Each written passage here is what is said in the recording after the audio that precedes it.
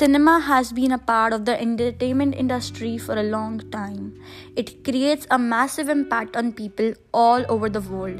In other words, it helps them give a break from monotony. It has evolved greatly in recent years too.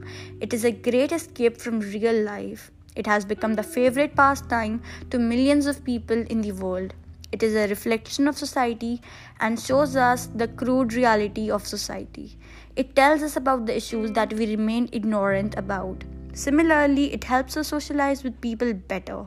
It teaches us the pros and cons of habits and various trends in our life. It connects people, acts as a starter of a conversation. It enhances imagination and shows the entire world multiple perspectives and broaden our vision and thinking. Most importantly, it connects different cultures and introduces us to the various forms of ads and art, unknown information and facts to our lives. Cinema is damaging in various ways.